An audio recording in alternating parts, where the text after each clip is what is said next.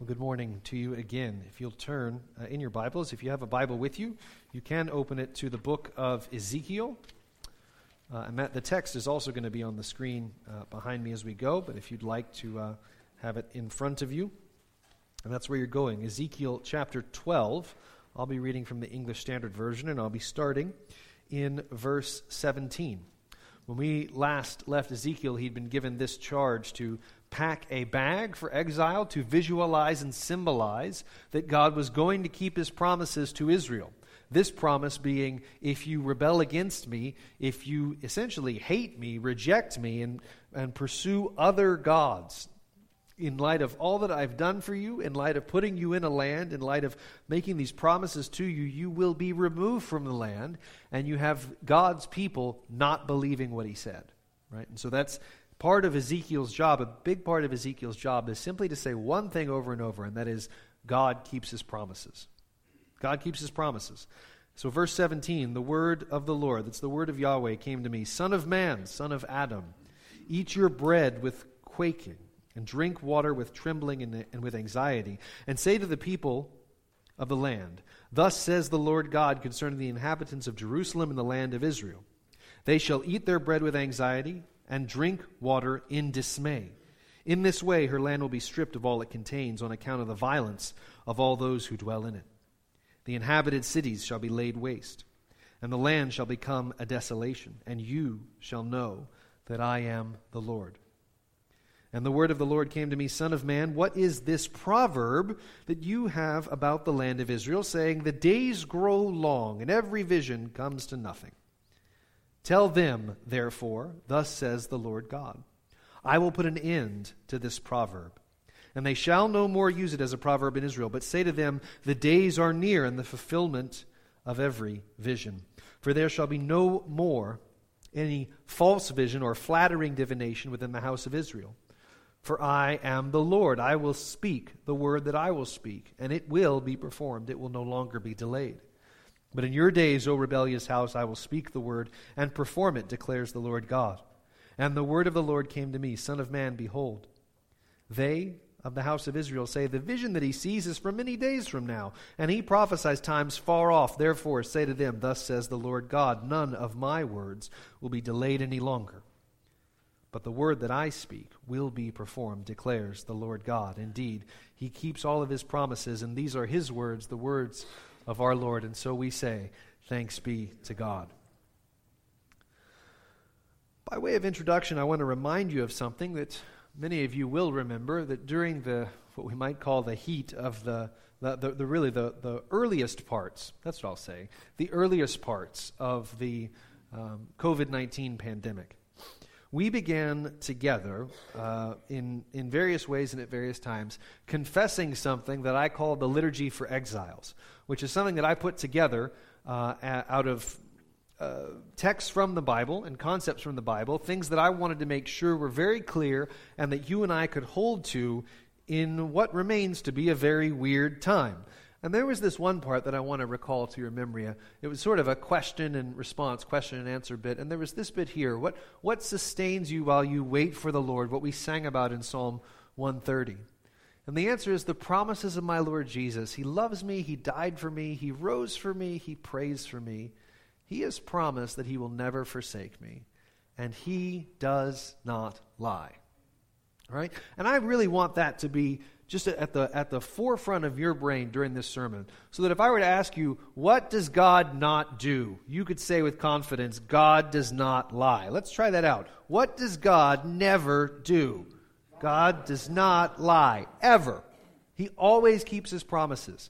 Now this is really important for you and I, because we live in a world of liars, if you don't know, right? We live in a world of liars, and even where what seems real solid and trustworthy and true one day tends to turn to liquid within the next few weeks or months.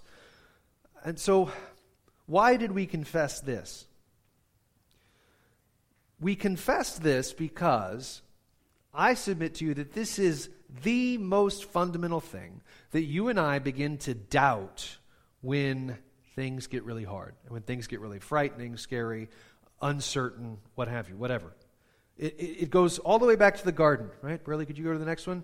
It goes all the way back to the garden, this moment in Genesis chapter 3, when the serpent says to Eve, did God actually say? Right? Did God really say? Or if you like the King James, hath God really said? Hath God said? And in one sense, there are two questions that are happening there. One is, has God lied? Okay, and we've already answered that one. What does God not do?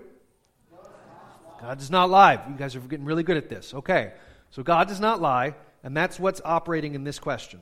Right? Has God really said that? Is that really something you can trust? I also think we can see something of almost when you hear, if you've had the experience perhaps of being in a classroom and maybe the assignment that you hear sounds too much for you, just I can't accomplish it in that amount of time, and you say, did the teacher actually assign that? Right? Because it sounds unfair. I think there's a little bit of that going on as well, as in, did God actually say, you shall not eat of the tree, of any tree in the garden, which of course would be ridiculous, right? So almost a sense of twisting God's words and saying that sounds really unreasonable. This continues to be a problem for post-Genesis 3, post-fall into sin, people like you and me. God speaks in His Word, and the world and your flesh and my flesh and the devil whisper, did he really say that though? Did he really mean that though? And as we've seen in Ezekiel, the people that are still living in Jerusalem know that God has spoken. That's not what they're confused about. They know that God has said that if they live life in open rebellion against Him, they will be removed from their land in judgment. In other words, God has said to them, if you choose to make me your enemy, then that is what I will be, and we'll see how that goes for you. So there are now two problems then that confront Israel, both of which are addressed in our text this morning. That's in chapter 12, verses 17 until the end of the chapter, verse 28. One of those is a problem of what we might call a problem of being overly comfortable. Because when you get overly comfortable with your circumstances, it just tends to be, and I don't know why this is. I'd love to, talk with some of you about it maybe who thought about it longer than I have. But it just tends to be the case that when we get really comfortable with our circumstances, our consciences and our spirits just get kind of dulled to the things of God. Like the more stuff you have and the more money you have and the more satisfied you are with those things, the less you feel your need for God. Now, that doesn't mean your needs actually change, you understand. It's a bit of an opiate, you might say. It's put you to spiritual sleep. And so that's a problem of comfort and just a problem of unbelief. That no, God's not going to do what He said. And so God tells Ezekiel then to do something. We'll go over to that text now, beginning in verse 17. God tells Ezekiel, eat your bread with quaking and drink your water with trembling and with anxiety. So here's Ezekiel. What he's going to do, you can kind of picture it. He's going to sit down to his meals in front of these exiles that are around him and look absolutely terrified when he's trying to eat. So much for, think of Psalm 23, you prepare a table before me in the midst of my enemies, right? But there's this steadiness, right? I shall not want, I shall not fear. My cup overflows. Goodness and mercy shall follow me. Not here. Not here. He's saying, eat your bread, as you're eating, as you're drinking, be absolutely consumed by your anxiety. If I can, what's the word? If I can sort of editorialize on the text just a bit. This is not in the text, but I don't think it'd be too far from the reality of our language today to say, Ezekiel, have a panic attack while you're eating. Okay? Now, why eating and drinking? Why eating and drinking? Because those are delightfully ordinary activities, right? So even down to like the really ordinary stuff of eating and drinking, it's going to be fraught with fear. It's going to be covered over with fear. There's a similar kind of text, by the way, in the 24th chapter of Matthew. Let's go there now, and I'm going to show you how these two ideas, Jesus is taking a similar idea, I think from Ezekiel, perhaps from other places as well. And he says, let me give you the background real quick. Jesus is telling his hearers, he's making a prophecy that in a few years after his death and resurrection, we now know it is the year 70 A.D., Jerusalem gets destroyed again, right? Same thing Ezekiel's talking about. Same thing Jesus is talking about. Destruction of Jerusalem is coming. This is many hundred years later. And Jesus says, when that happens, when the Romans this time, not the Babylonians, come and destroy Jerusalem, as in those days, before the flood, so now we're talking about Noah, what was going on? So people in Noah's day were eating and drinking, and then we have this bit as well, marrying and giving in marriage, until the day when Noah entered the ark. So Jesus is saying that when the siege of Rome comes, when Rome comes to take out Jerusalem, it's going to be just like the days of Noah. What characterized the days of Noah? People carrying on with their ordinary lives and not believing that anything was going to change. Right? That's what's true about days of Noah, days of Jesus, and Ezekiel. And Jesus is giving these warnings in Matthew 24 so that people will listen to him and know when this is coming and that it's coming. And it will be so terrible. And so Jesus is saying, when you start seeing this stuff happening, wars and rumors of wars, get out of Jerusalem because it's going to be awful. And history tells us that's actually exactly what happened. When the Romans came, the Christians, the great majority, were outside of the city. They had long since fled because they listened to Jesus and they knew what was coming. So how does Jesus describe what's happening when the Romans come? He says it's just like the days of Noah. Eating and drinking, marrying and being given in marriage. Which means, if you are engaged in the ordinary stuff that you do when you're comfortable, you are not at all worried about what's coming. It means you're having an ordinary, boring day. Marriage means that you think you're going to have an ordinary tomorrow, right? You don't get married unless you think there's going to be a tomorrow. You make vows to this person that you're going to spend the rest of your life with them, so you believe you have a rest of your life to spend. So Jesus is saying they're eating and drinking, present day stuff, the right now, and they're getting married, tomorrow stuff. They believe there's going to be a tomorrow, right? So carrying on with life as normal. And what happens? The Romans come, just like in the days of Noah. There's destruction and death. And these people get killed during the ordinary activities of everyday life. You might be familiar with the text. It goes on to say that two will be working in a field. One will be taken by those Romans, and the other person will be left behind. Ezekiel is giving a similar kind of message. Ezekiel is acting out the anxiety and fear that they should be experiencing and ultimately will experience in the everyday activity of eating and drinking. So let's go back there right now. Ezekiel chapter 12, verse 19. That's what he's being told to do. Thus says the Lord God concerning the inhabitants of Jerusalem, they shall, so that's why he's acting it out, they shall eat their bread with anxiety and drink their water in dismay. In this way her land will be stripped of all it contains on account of the violence of those that dwell in it. Violence in the city. This is basically the Lord saying, the evil in your city that has terrified your citizens is now going to terrify you, primarily speaking to the leaders. Why? Why would God bring this? What's the next verse? And they shall know that I am the Lord. You know that this is the most repeated phrase in the entire book of Ezekiel, because that is the central problem. Because when doubt and fear come, we are tempted to believe that God doesn't keep his promises. But what does God not do? God doesn't lie. That's the problem. That's what they don't believe. They have this image of a God, if you like, who doesn't keep his promises, or who makes promises but then goes back if you're special enough, so that they will know that I'm the Lord then. And so this is what is before us today. And the question I'm asking you is what is the affliction or trouble or struggle in your life that's causing you to ask, is God real? Is God there? Or has God forgotten about me? Because those are the questions your heart is tempted to ask when things get really difficult. And so what do you do in those moments? There are lots of answers for that. I mean, one of them is that you keep asking those questions in the presence of those who love you, in the presence of this congregation. and they continue to pray for you and hold your arms up, as it were, as you have to navigate through the difficulties of life. But one of the things that you do is you confess with the psalmist what we just confessed a few moments ago: I will wait for you. Right? And that's what you're saying to the Lord again and again and again. Essentially what you're kind of saying is, I would rather not have to be patient.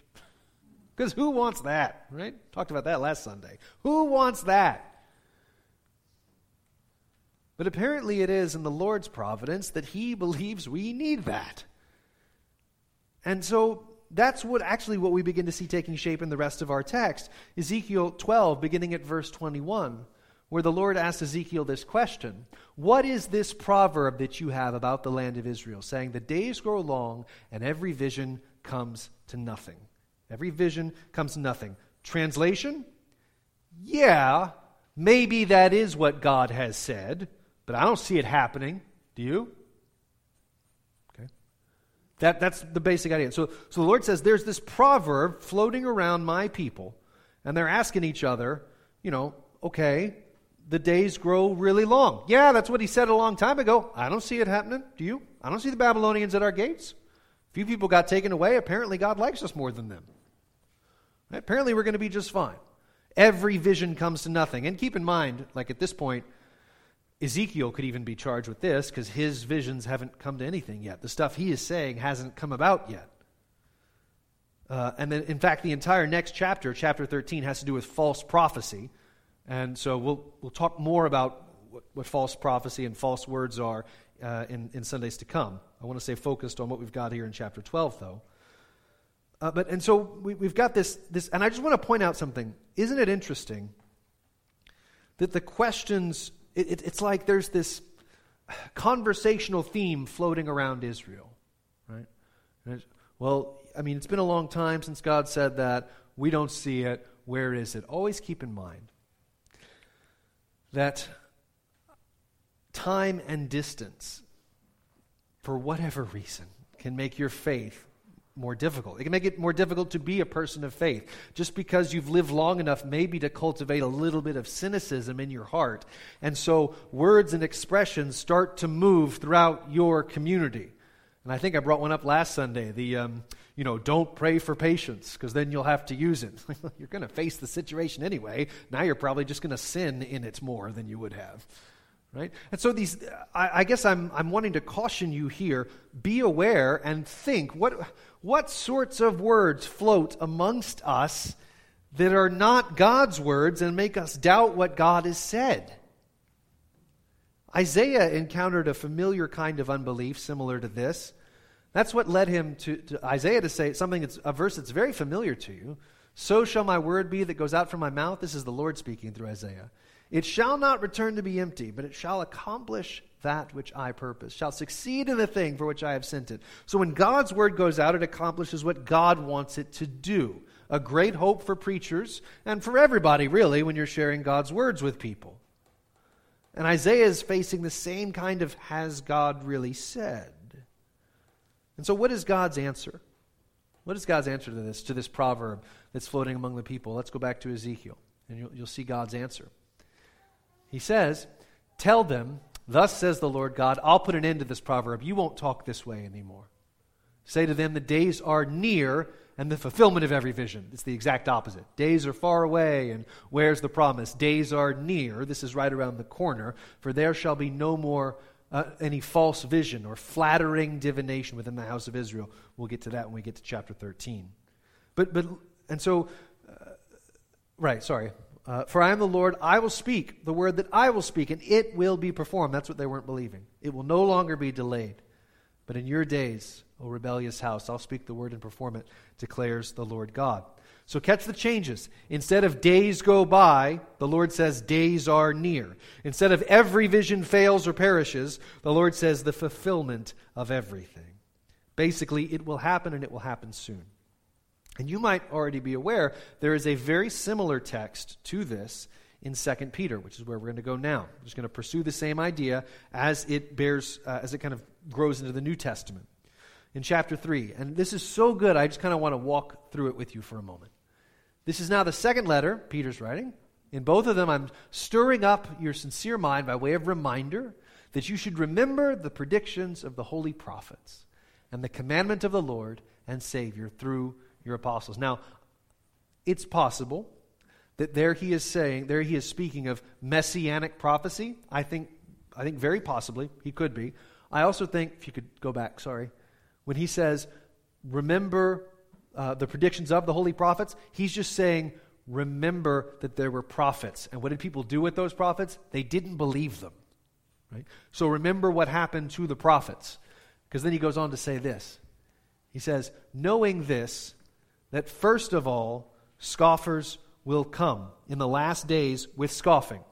By the way, I think last days is a broader term probably than we usually give it credit for, meaning the days after the resurrection. So are we in the last days? Yes, we have been for some time. That's another sermon for another time, though. Following their own sinful desires, they will say, where's the promise of his coming? There it is. Right? Same kind of unbelief as in Ezekiel. Where's this promise we got told about?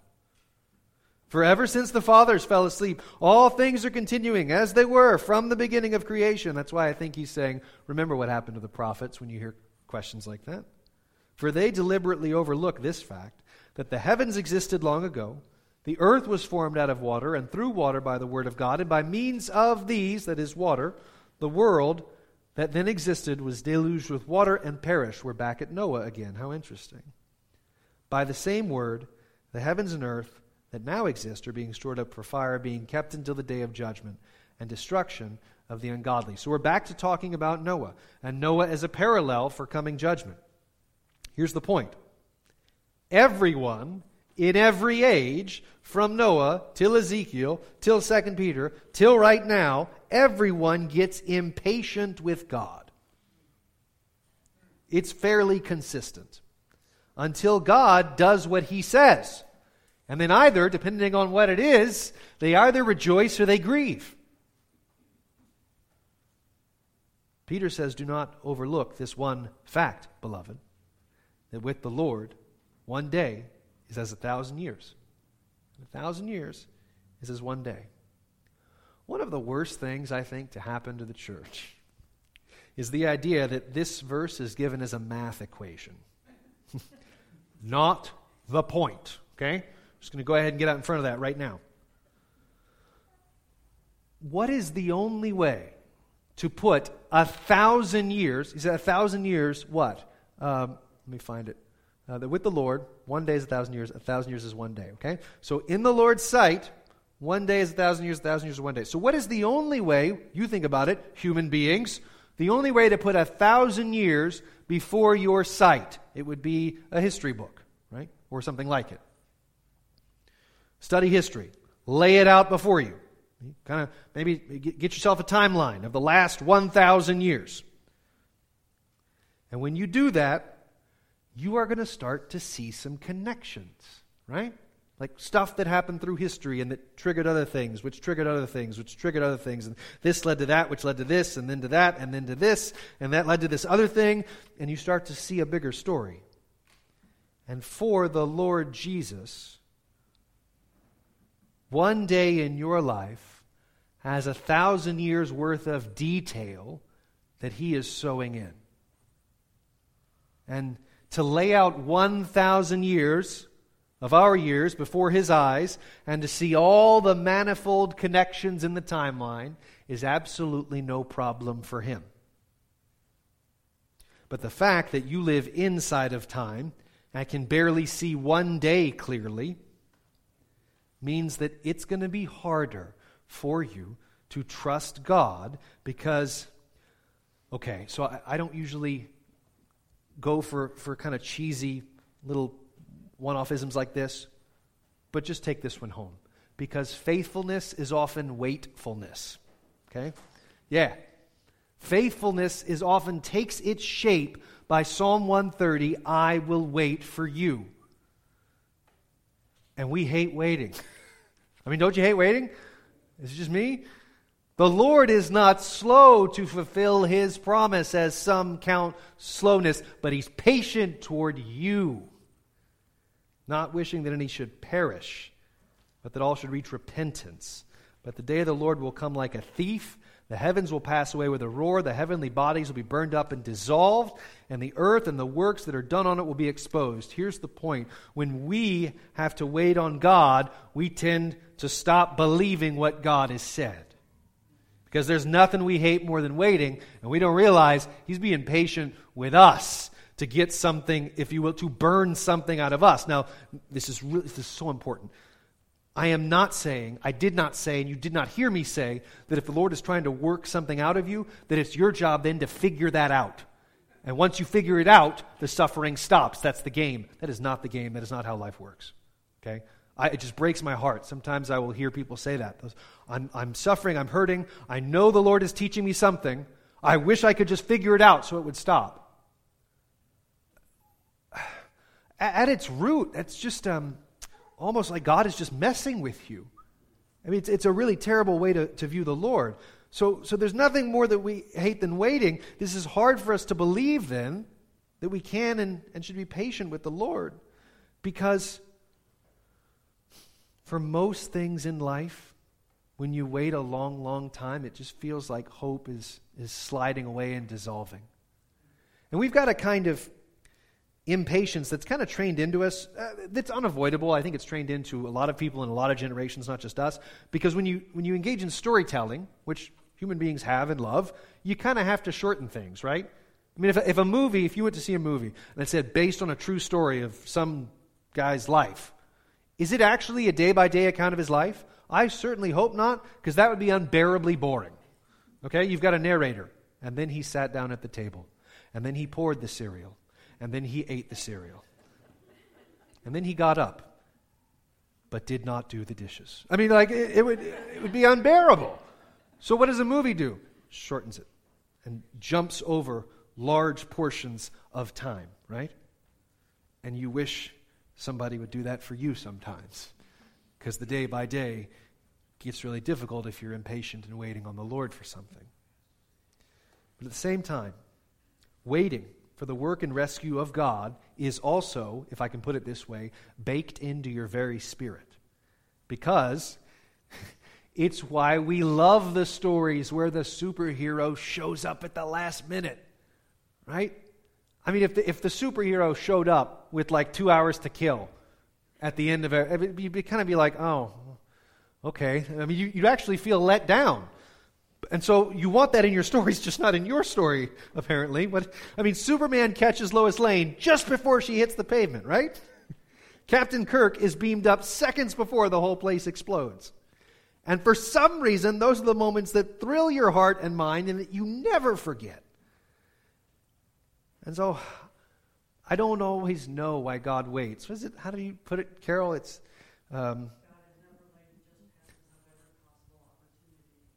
right. God is never late. He just passes up every possible opportunity to be early. Okay? And I don't know if that's always true, but existentially and experientially, it certainly feels that way, especially in the midst of the bigger afflictions that we carry. And so some of you are in a place right now where you feel like time is crawling by you, and you're trying to figure out whether or not you can trust the promises of God because it's been a while. You might be in rebellion, believing that God won't judge you. Very much like Israel, this text is for you today, for which the reversal of your expectations will someday be unspeakably painful. It also means, though, that Christians are ones who go through life trusting God when everyone else says you need to find something else to ground your hope, to give you strength, to set you at peace, and to give you a purpose. And so I don't know what it is for you today that you're having to walk through. It could be that your kid is far off from God and is still far off from God, and you're really, really tired of waiting. Or you just say, maybe you're graduating from school and you're like, I have no idea what's next in life, and that's really terrifying. And there's no way for me to get a guarantee of what's next. And my life is about to go from uber structured, I generally know what every day is going to bring, to, oh my goodness, what is this new place? And who are these new people? Or maybe you're asking, I don't know what's going to happen in my marriage. I don't know what's going to happen to this other person, with this other person. I don't know what's going to happen to my community or to my country or to my city. I don't know what's going to happen with my health or with my sickness, as the case might be. What do you need to know in that moment more than you know you need to know it? Go back to Ezekiel. Here's what you need to know. He tells it to them. He says, what they need to know is that I will speak and it will happen. None of my words get delayed 1 second beyond what I will. It is not for you and I to have the 1,000-year timeline laid out like a scroll. That's not news to you. What is given to you then is to fear, love, and trust God in the midst of wherever you are and whatever He's given you to bear. And if it feels like a cross, what did you expect, Christian? Who are you following? It's given for you right now, today, to repent of your sins of anger and rebellion and, let's be honest, impatience. Because faithfulness is waitfulness. And this life, where we're bound by time and space, sometimes the waiting really hurts. But what does God never do? God never lies.